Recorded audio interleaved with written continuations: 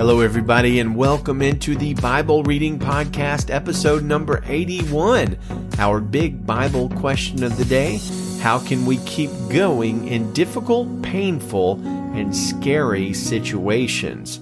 So welcome into the show. I want to encourage you to check out our website, BibleReadingPodcast.com. It's been a while since we've had a review on iTunes. Those are always nice and encouraging. So if you haven't reviewed the show in a while, hop on over to Apple Podcasts or iTunes and give us a review. Check us out on Facebook. Bible Reading Podcast has a page on Facebook. Like it if you haven't. And if you would, share the show with your friends. I think it would be encouraging, and our goal with this show is to get as many people as possible listening to the Word of God with us on a daily basis and reading the Word of God on a daily basis. So this is day number 3 of shelter in place for us Californians. Millions of us are under that order, and as of today, the whole state is under that order. So how crazy is that? I'm afraid such decisions are likely coming your way too. Not necessarily, not prophesying, but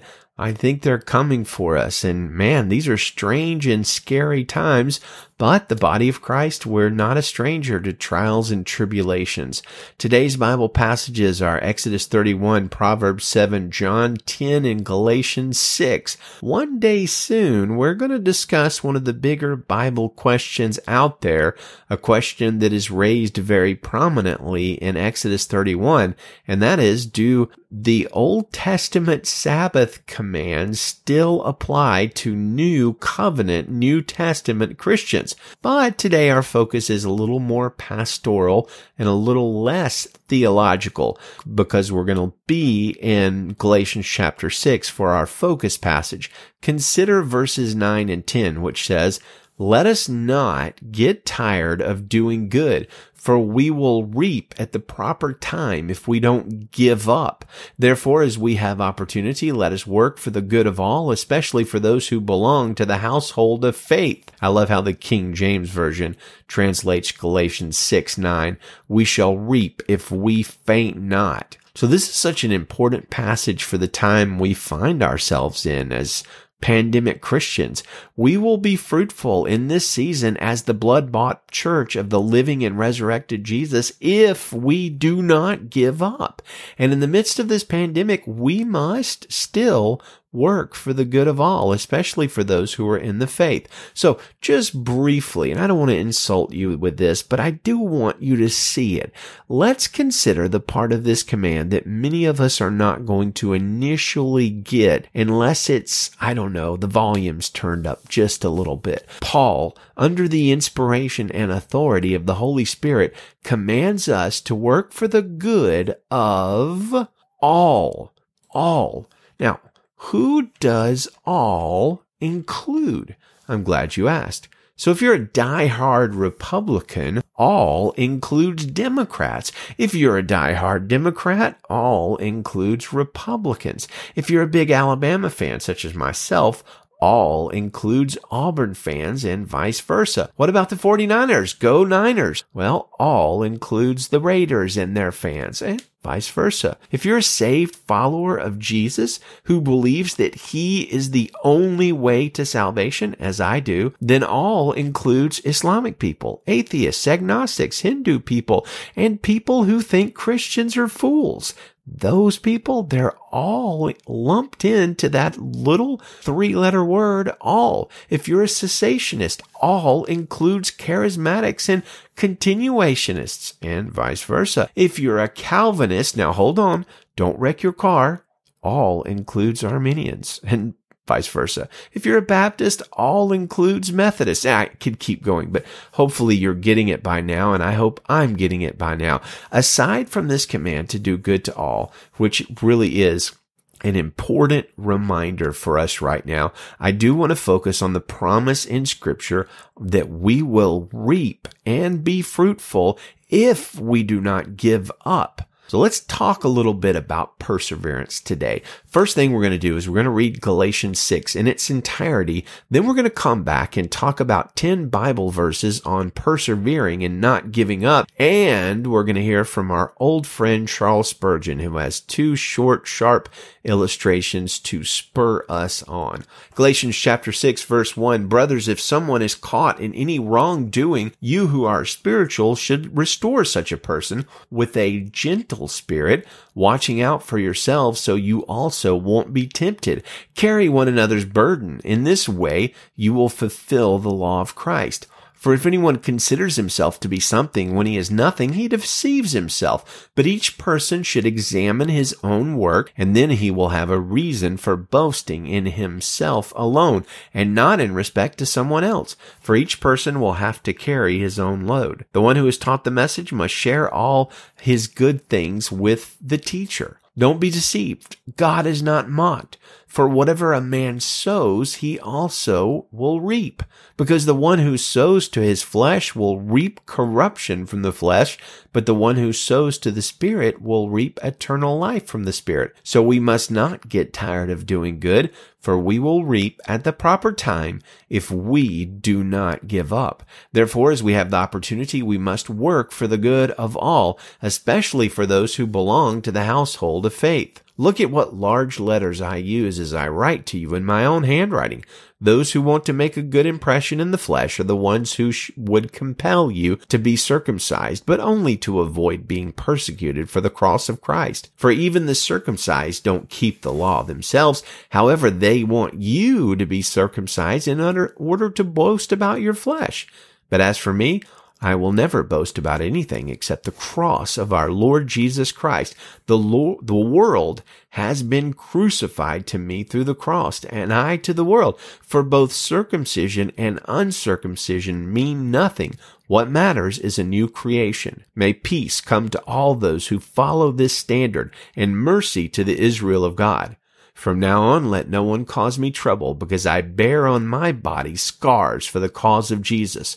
Brothers, the grace of our Lord Jesus Christ be with your spirit. Amen. So, my friends, let's look at 10 punchy, sharp, important, encouraging, and strong Bible verses on perseverance and not giving up, with the purpose being knowing that everybody around the world, and probably almost everybody listening to this, is a little bit scared, a little bit nervous now. I mean, you can't watch or read the news for more than 5 minutes without seeing something that's really kind of scary. So in the midst of this time where many of us our stress level is high, at the very least, many of us are afraid, and honestly, with good reason. Here's 10 Bible verses on persevering and not giving up. 2 Thessalonians 3:13. But as for you, brothers and sisters, do not grow weary in doing good. 2 Corinthians 4:1. Therefore, since we have this ministry because we were shown mercy, we do not give up. James 1:25. The one who looks intently into the perfect law of freedom and perseveres in it, and is not a forgetful hearer, but one who does good works, this person will be blessed in what he does. So there's a blessing in perseverance. James 1:12. A man who endures trials is blessed, because when he passes the test, he will receive the crown of life that God has promised to those who love him. Romans 5:3-5. Not only that, but we also rejoice in our afflictions, because we know that affliction produces endurance. Endurance produces proven character, and proven character produces hope. This hope will not disappoint us, because God's love has been poured out in our hearts through the Holy Spirit who was given to us. I keep coming back and back to Romans 5 in the midst of this trial we're going through. James 1:2-4. Consider it a great joy, my brothers, whenever you experience various trials, knowing that the testing of your faith produces endurance. But endurance must do its complete work, so that you may be mature and complete, lacking nothing. Revelation 2:10.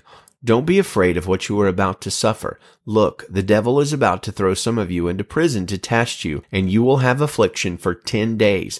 Be faithful unto death, and I will give you the crown of life. Luke 21:17. You will be hated by everyone because of my name, says Jesus, but not a hair of your head will be lost. By your endurance, you will gain your lives. 1 Peter 5:8-9. Be sober-minded, be alert. Your adversary, the devil, is prowling around like a roaring lion looking for anyone he can devour. Resist him firm in the faith, knowing that the same kind of sufferings are being experienced by your fellow workers throughout the world. And finally, 2 Timothy 2:11-13. This saying is trustworthy, for if we died with him, we will also live with him. If we endure, we will also reign with him.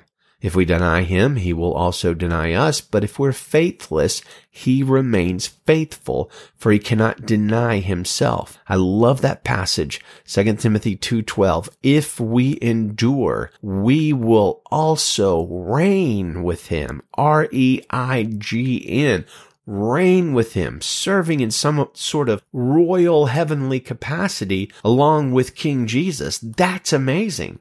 How do we get there? If we endure. So let's turn now to good friend of the show, Charles Spurgeon. He's got a couple of insights for us on this passage in Galatians. The first one is from his John Plowman's Pictures, which is a book he wrote. It's kind of a dialogue between a farmer and a pastor. And the second one is from a sermon that he preached on Galatians. Let's start with Plowman. A society of good Christian people will split into pieces over a petty quarrel or a mere matter of opinion, while all around them the masses are perishing for want of the gospel. A miserable little mouse, which no cat would ever hunt, takes them off from their Lord's work. Again, intelligent men will spend months of time and heaps of money in inventing and publishing mere speculations, while the great field of the world lies unplowed. They seem to care nothing how many perish as long as they can ride their hobbies. In other matters, a little common sense is allowed to rule, but in the weightiest matters, foolishness is sadly conspicuous. As for you and me, John, let us kill a mouse when it nibbles our bread, but let us not spend our lives over it. What can be done by a mousetrap or a cat should not occupy all our thoughts. The paltry trifles of this world are much of the same sort. Let us give our chief attention to the chief things, the glory of God, the winning of souls for Jesus and our own salvation. There are fools enough in the world, and there can be no need that Christian men should swell the number. Go on with your plowing, John, and I will go on with my preaching, and in due season we will reap if we faint not. That's some good wisdom there. Many of us who spend time on social media, in Facebook groups, and in Twitter conversations would learn a lot from that, to ignore silly controversies, as the Bible says, and focus on the important things.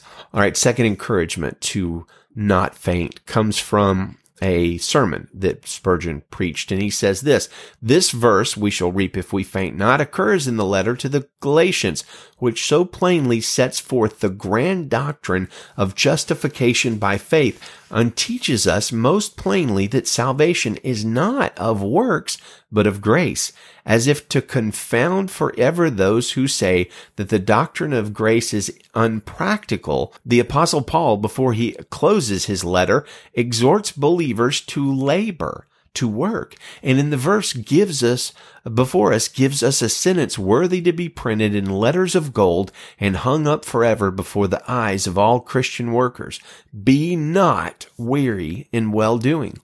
It is true, my brethren, that you are not to save yourselves by well-doing. Your motive is not selfish, but because you are saved already, you desire to manifest the power of gratitude and to prove to all the world that those who receive a free salvation are the very men who most cheerfully labor to please God and to bring glory to his name. O ye who are debtors to the infinite mercy of God, be not weary in well-doing. The Apostle Paul, at the time he wrote our text, had in his mind's eye the well-doing which by its alms, or giving to the poor, does good unto all men, and also that kindness which leads hearers of the gospel to communicate in all good things unto him that teaches. Truly it is easy to be weary in these matters. almsgiving can be certainly disheartening work. One is so continually being deceived that giving to the poor can become a weary business. Impostors abound on all sides. This city of London swarms with impostors who would deceive Solomon himself. Keeping in mind that Spurgeon said this in the 1800s. I do not wonder that men are driven to organize their charity, which frequently means bringing it to an end. The tendency is to excuse themselves because at some time or other they have been victimized. A cruel hardness is abroad, which talks philosophy and renounces giving to the poor for fear of disturbing our delightful social economy. Almsgiving, if we are to believe some men, has become as a crime. To these people it seems odd that our Lord should have commanded anything so inconsistent with political economy as giving to the poor. According to the modern school, we may expect those to be blessed who see people hungry and give them no meat, thirsty and give them no drink, sick and in prison and never visit them. I trust, however, that the Christian spirit, which is compassionate to the poor, will never die out among us, and that, notwithstanding all the difficulties under which we may have to labor, we may not be weary in well-doing.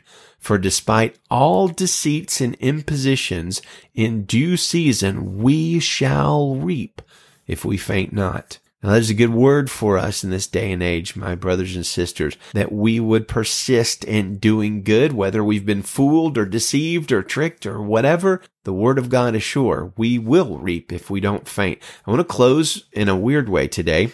Well, not in a weird way in the sense this is all throughout the Bible, but weird for this podcast. I want to close with a blessing and benediction for us from the Word of God. Now, we're also going to read scriptures after this, but I do mean close this section. I want to commend this verse to you. It is a prayer of Paul, a blessing of Paul, a benediction of Paul. You can find it in Colossians 1:11 through 14. And I want to say it, pray it, and bless you with the Word of God.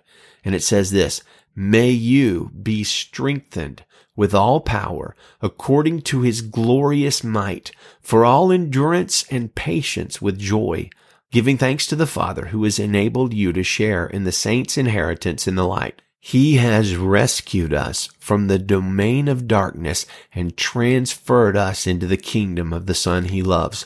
We have redemption, the forgiveness of sins in him." I'm going to read that one more time because, man, that's good.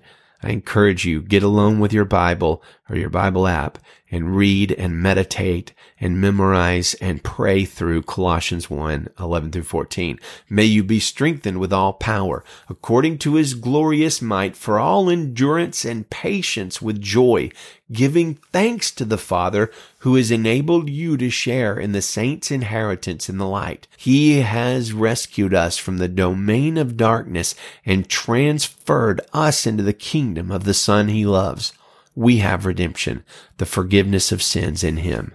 And may that be an encouragement to you. Exodus 31 verse 1, the Lord also spoke to Moses, "Look, I have appointed by name Bezalel, son of Uri, son of Hur, of the tribe of Judah. I have filled him with God's Spirit, with wisdom, understanding, and ability in every craft, to design artistic works in gold, silver, and bronze, to cut gemstones for mounting, and to carve wood for every work in every craft. I have also selected Aholiab, son of Ahisamach, of the tribe of Dan, to be with him. I have put wisdom in the heart of every skilled artisan in order to make all that I have commanded to you. The tent of meeting, the ark of the testimony, the mercy seat that is on top of it, and all the other furnishings of the tent, the table with its utensils, the gold lampstand with all its utensils, the altar of incense, the altar of burnt offering with all its utensils, the basin with its stand, the specially woven garments, both the holy garments for the priest Aaron and the garments for his sons to serve as priests, the anointing oil and the fragrant incense for the sanctuary. They must make them according to all that I have commanded you." And the Lord said to Moses, "Tell the Israelites, you must observe my Sabbaths, For it is a sign between me and you throughout your generations, so that you will know that I am the Lord who consecrates you. Observe the Sabbath, for it is holy to you. Whoever profanes it must be put to death. If anyone does not work on it, that person must be cut off from his people. Work may be done for 6 days, but on the seventh day there must be a Sabbath of complete rest, holy to the Lord. Anyone who does work on the Sabbath day must be put to death. The Israelites must observe the Sabbath, celebrating it throughout their generations as a permanent covenant. It is a sign forever between me and the Israelites.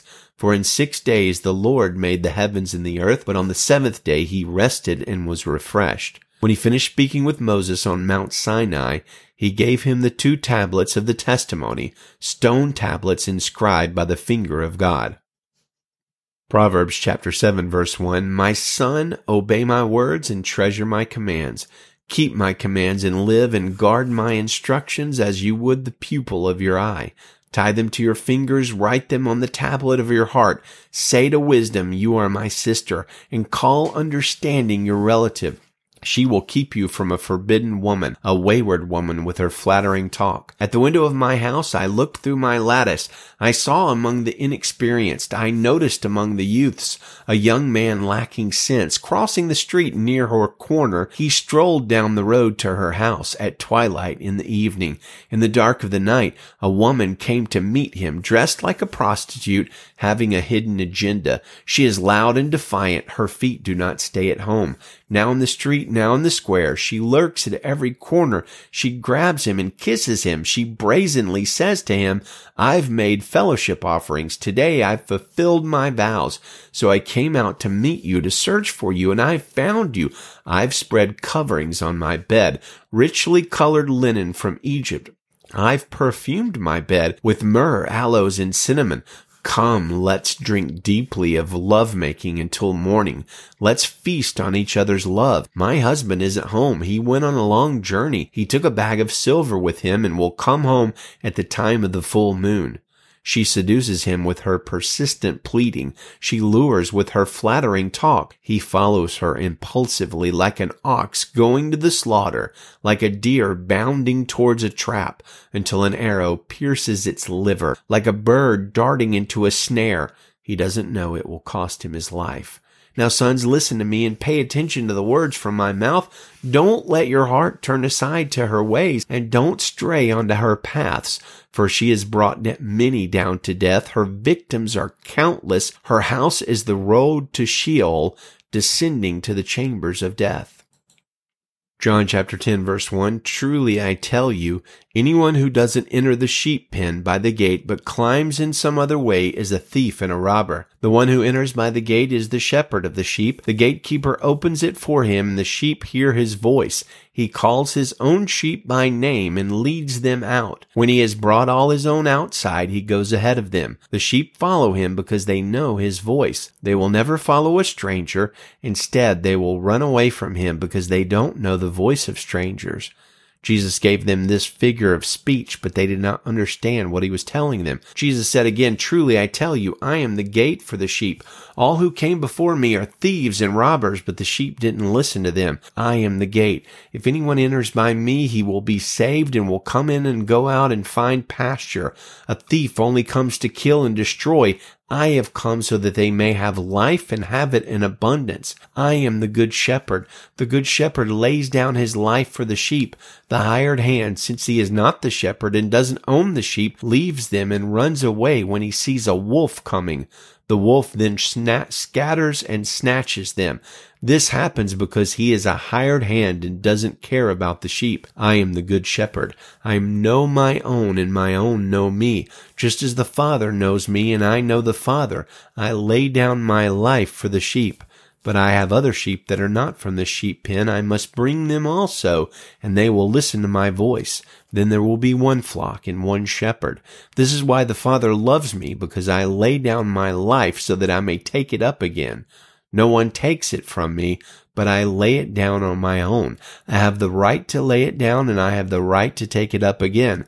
I have received this command from my Father." Again, the Jews were divided because of these words. Many of them were saying, He has a demon and he's crazy. Why do you listen to him?" Others were saying, "These aren't the words of someone who is demon-possessed.